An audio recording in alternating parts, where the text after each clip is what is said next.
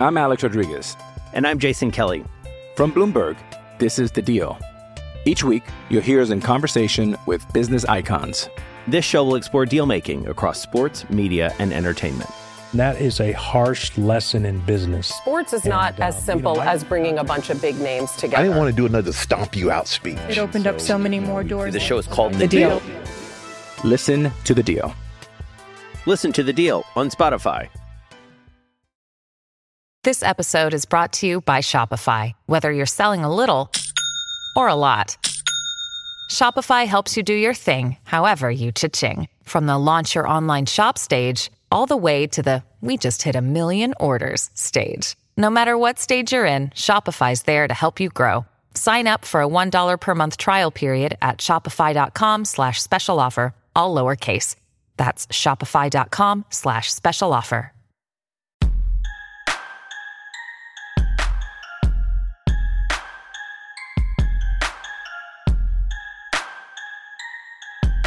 Hello, everyone. Welcome to our Thursday edition of the Orange and Brown Talk podcast. Dan Lobby with Mary Kay Cabot and Ashley Bastock. We are at the Browns facility right now. They are wrapping up their day here, getting ready to face the Washington Commanders on Sunday at FedEx Field. Really kind of a quiet day here, Mary Kay. I guess let's start with the story that you just posted as we're recording this. It's about 4 o'clock here on Wednesday. David Njoku, I thought very interesting. He said, we've got no one to blame but ourselves when it comes to the Browns not making the playoffs. They were officially eliminated on Saturday. You know, we're watching the Steelers playing a meaningful game this week. The Ravens are already in. It's certainly disappointing that the Browns aren't at least playing meaningful football right now. And I thought it was interesting. I wouldn't expect anyone to sit up there and make excuses, but I do think David Njoku, who has been the voice of reason a lot this year, all of a sudden, I thought it was interesting that he was so strong on that.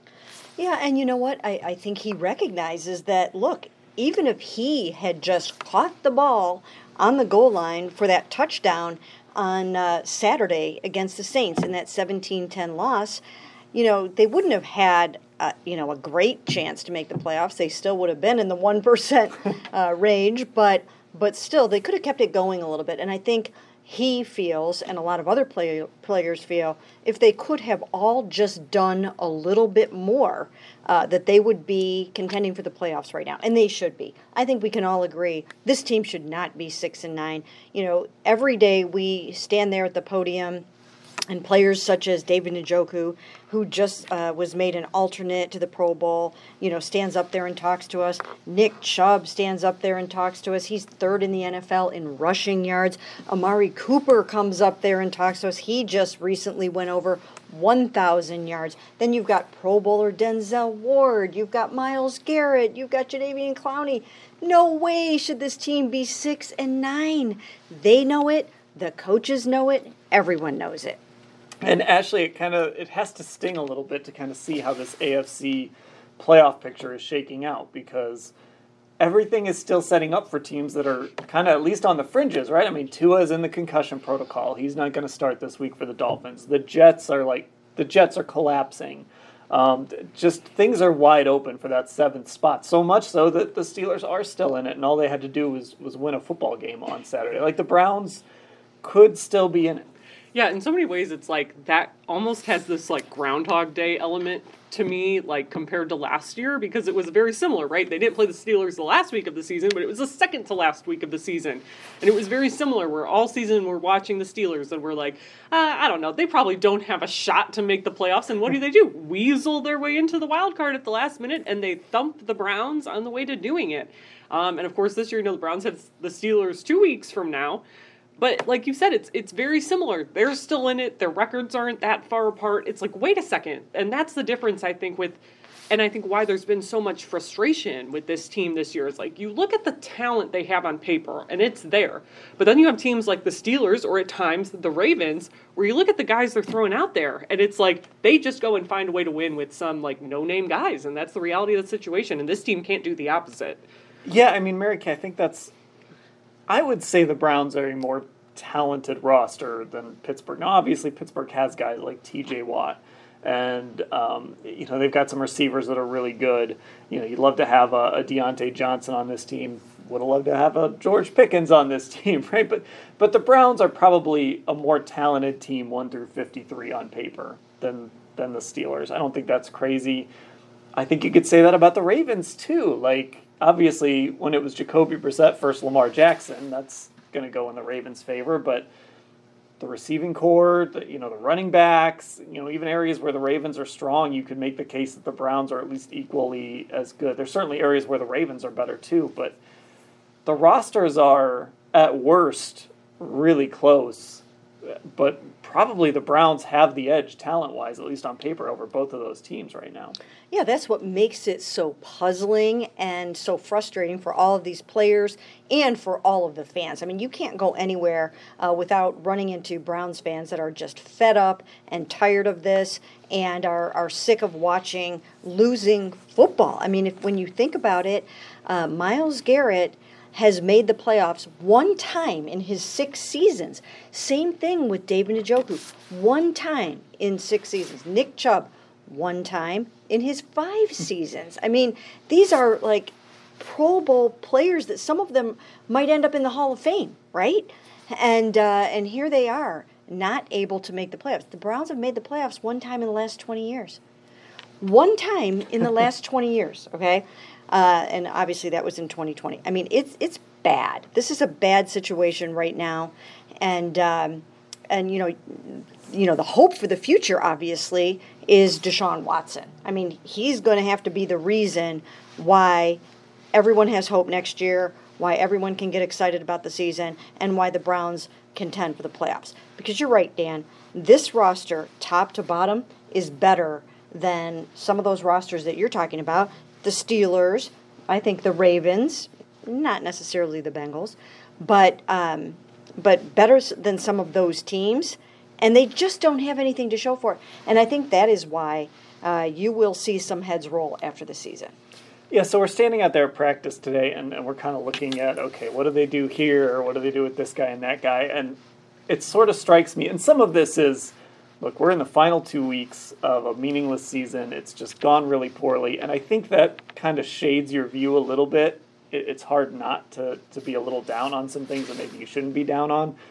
But it felt to me, Ashley, like a lot of the hope right now is just Deshaun Watson coming back next year and being Deshaun Watson. Yeah. Are the Browns putting too much? I'm not saying that Deshaun can't do that, but are the Browns putting a little too much faith in that right now? I don't know that they are, because it's kind of hard to know what's going on behind closed doors as far as discussions that they're having about what other parts of this team they need to shore up. But I do think that's maybe the outside perception, and I think yes, I certainly think that they need him to come back and be Deshaun Watson, but I also think it's important to remember that's only a part of it for me. I do think there are some other serious issues with this defense, for example. And hey, why has your defense started so slow the last 2 years? And hey, you don't really have any reliable game-wrecking defensive tackles you can use right now. And hey, you need another receiver probably on offense. And hey, what are you going to do with Jed Wills? There are all these other questions that Deshaun might make life a little bit easier. And we talked about this when he was out. It's not that he can fix a defense, but when you have a quarterback who can make explosive plays, which we haven't seen yet a ton from him since he's come back, if we're being honest, it allows the defense to play more freely, I think, play more aggressively, so he can change things in that way. But again, it's kind of with him coming back. If he looks like Deshaun Watson from 2020 next year, I don't think it's curing all of these problems. Yeah, and I mean, Mary Kay, Deshaun Watson from 2020 was still on a team that didn't win a lot of games. So you've got to have stuff around a quarterback. I mean, just look, Patrick Mahomes is the best quarterback in football, but he still has to have an offensive line that can protect him, and a guy like Travis Kelce, and some receivers that can go make plays for him, a great play caller in Andy Reid. There has to be structure around that. So I guess how much does just Deshaun Watson being Deshaun Watson elevate this beyond what we've seen, and how much is, sort of what Ashley was getting at, some structural issues, some issues on the defensive side of the ball, things like that? Well, I certainly think that they're going to take a good, long look at the other two units that didn't pull their weight.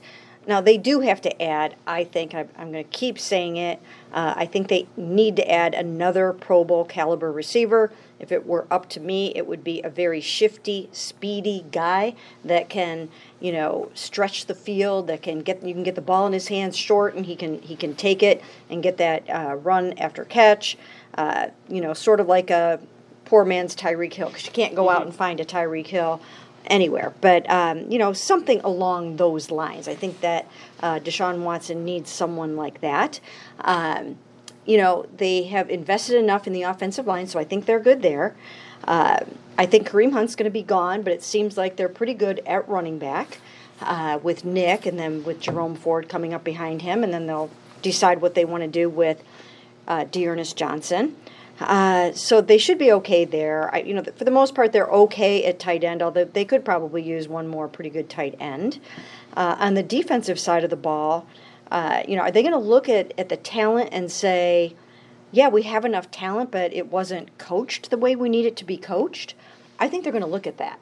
I think they're going to look at that, and they're going to say, we've got some really, really good guys on this defense, and for whatever reason, we were not able to pull all of that talent out. Now, we talked to Greg Newsome today, and he's like, yeah, I would like to play more on the outside, I feel like my strengths are being able to match up one-on-one with, a great receiver and just go for it. So, I think there are other guys in that camp that sort of feel like maybe they need something a little different to happen with them. But I do think that, probably there will be some tweaks on defense and maybe even some surprising ones. I mean, we were of course looking at John Johnson 3's salary for next season, and it's $13-some million cap hit. Yeah. And these are all decisions that are going to have to be made. But I think the first thing that will happen is that they will look at how the defense and the special teams have been coached. And they'll make some decisions. And, we don't know what the outcome of those decisions will be yet, but I have to think that they will be scrutinized very thoroughly. Okay, so I want to talk more about the Greg Newsome thing. Let's take a break first, and then when we come back, we'll get into a little more of what he had to say today. I'm Alex Rodriguez. And I'm Jason Kelly. From Bloomberg, this is The Deal. Each week, you'll hear us in conversation with business icons. This show will explore deal-making across sports, media, and entertainment. That is a harsh lesson in business. Sports is not as simple as bringing a bunch of big names together. I didn't want to do another stomp you out speech. It opened up so many more doors. The show is called The Deal. Listen to The Deal. Listen to The Deal on Spotify. And we are back on the Orange and Brown Talk podcast. Dan Lobby with Mary Kay Cabot and Ashley Bastock here at the Browns facility. So maybe it sounds a little bit different than normal. But let's talk Greg Newsome. So this is an interesting situation because Newsome spoke today on Wednesday as we're recording this. And you laid it out, Mary Kay. He said he wouldn't mind playing more outside. He doesn't mind playing the slot, but he wants it to be more based on matchup than just you're the slot guy, which has been the case this year. And this is an interesting situation because you're going to come back next year and you're going to have Denzel Ward, right? He's locked down on the outside. You're going to have Newsome, who, of course, was a high draft pick and has been pretty good in his early career. And you've got Martin Emerson, who's kind of emerged. But I don't know if Martin Emerson can play the slot. We haven't really seen it, if he can or not.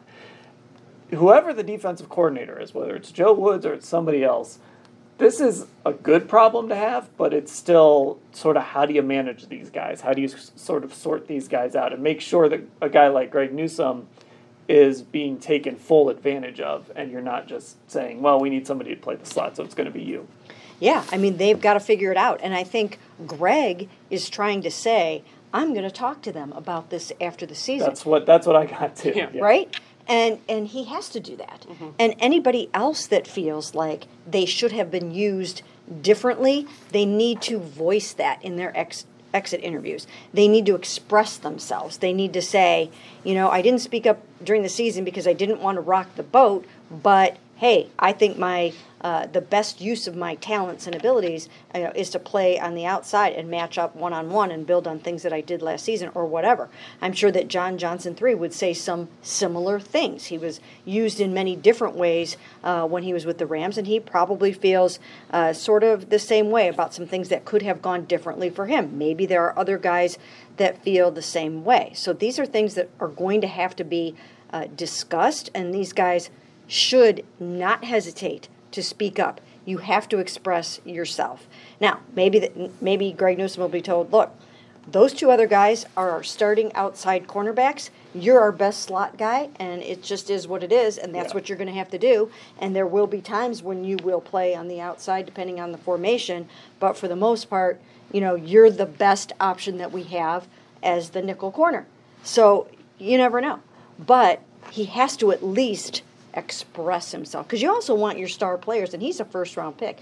You want your star players to be happy with what they're doing, right? I mean, you want them to feel comfortable and, to be excited about their role. And so I think all of this has to be put out on the table in the offseason. Yeah, Ashley, when you were listening to Greg talk today, did you kind of get the same sense? Yes. Yeah. I just feel like we would be talking about his second year a lot differently had they used him on the outside more. And to Mary Kay's point, I think when you're talking about this team, if they're saying, oh, well, he's the best we got, it's to me, that's a problem. You need to find a guy who, I think Greg, he has performed admirably in that role. But there are slot guys who are a lot better and a lot more physical out there than Greg. It's just not what he does. It's not what he's done really before. He is more of an outside guy, and that's part of building a team and figuring out where your guys are going to fit best. And I think you kind of have to do both, right? In this year, hey, maybe that was the situation they're in, but I'd like to see them try something different at that spot next year. And hey, if you have Denzel Ward, Greg Newsome, and Martin Emerson Jr. who can all play outside, that's a great rotation that you can have going. I think that's maybe the rotation that people thought they could have with Grady, as the number 3 before they drafted Martin. But yeah, I still would. I think that's what I got from Greg, that, hey, I would excel more on the outside, or would have excelled more this year. And I think you saw that his rookie year, how well he played against Jamar Chase in that first Bengals game last season. I talk about it all the time. He didn't allow any catches. You need to get him more outside matchups like that one, I think. I thought it was interesting. I looked up the Bengals game on Halloween, and Denzel Ward did not play in that game. So you would expect maybe that would be a game where he would start on the outside, Emerson would start on the other side, and maybe A.J. Green would play inside. But Greg Newsome only played 3 outside corner snaps in that game. It was 36, I think, in the slot and 3 outside. And then the second Bengals game, it was 49 in the slot and 3 on the outside. It was something like that in both of those games. So they were very committed to him being the nickel corner. There was no question this guy is the nickel corner. And he's going to start on the outside, but when there's 3 or more out there, he's going to be inside. Yeah, and I don't think it was originally supposed to be like that. They were supposed to cross-train all of those guys so that a number of different guys could play in the slot. But I don't know if no one else just rose to the occasion and sort of outplayed Greg there, because it wasn't supposed to be like this. He was supposed to be able to bounce back and forth, and they were supposed to have game plans where they could use other guys in there. And it was going to be more, matchup driven and not just you are the slot, you are the nickel corner. So I don't know kind of where that went off the rails, but it was probably billed to Greg like that too, that, you're going to have an opportunity to do the things that you do best, but you're going to be one of the guys that we also use inside. So that's definitely something to look at. And, would a new coordinator, if they end up with a new coordinator, view it differently? But certainly that was one issue to look at. The adjustments were another issue that they have to look at. The communication issues were something else that they're going to have to look at. The blown coverages, which they cleaned those up for the most part. But, they have to hit the ground running next year. I mean, they can't start off slowly once again and go through what they did this year. And that's kind of the concern, right, Ashley? You could maybe look at this and say, hey, the defense played really well again in the last month or so, 6 weeks of the season, but can you risk running it back? And then we're here again in the middle of October saying, what is going on with this defense? Yeah, that's what's tough. I mean, it's happened 2 years in a row now. And it's like last year, and I think to some extent this year, you can kind of like use injuries as the excuse. And last year it was, hey, not only are a lot of these guys hurt, a lot of them were new to this defense.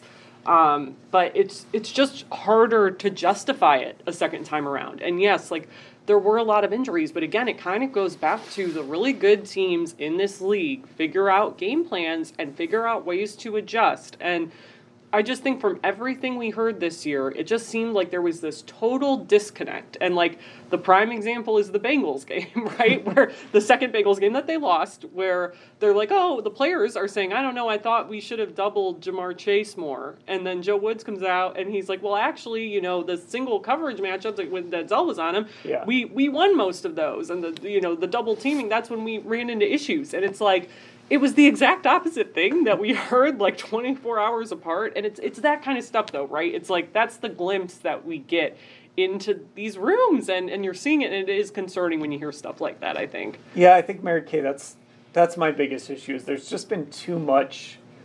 Like, this stuff should be we shouldn't be getting those glimpses in those rooms. I'm not going to complain about it. Obviously, that's great for us when John Johnson stands up there and talks about guys not watching film. And like Ashley was saying, the disconnect between, double coverage and single coverage, like, that's great for us. But we also shouldn't be hearing that stuff. And I think that's one of the concerns is, like, it's a very public disconnect. And it does kind of make you wonder what it's like what we don't know.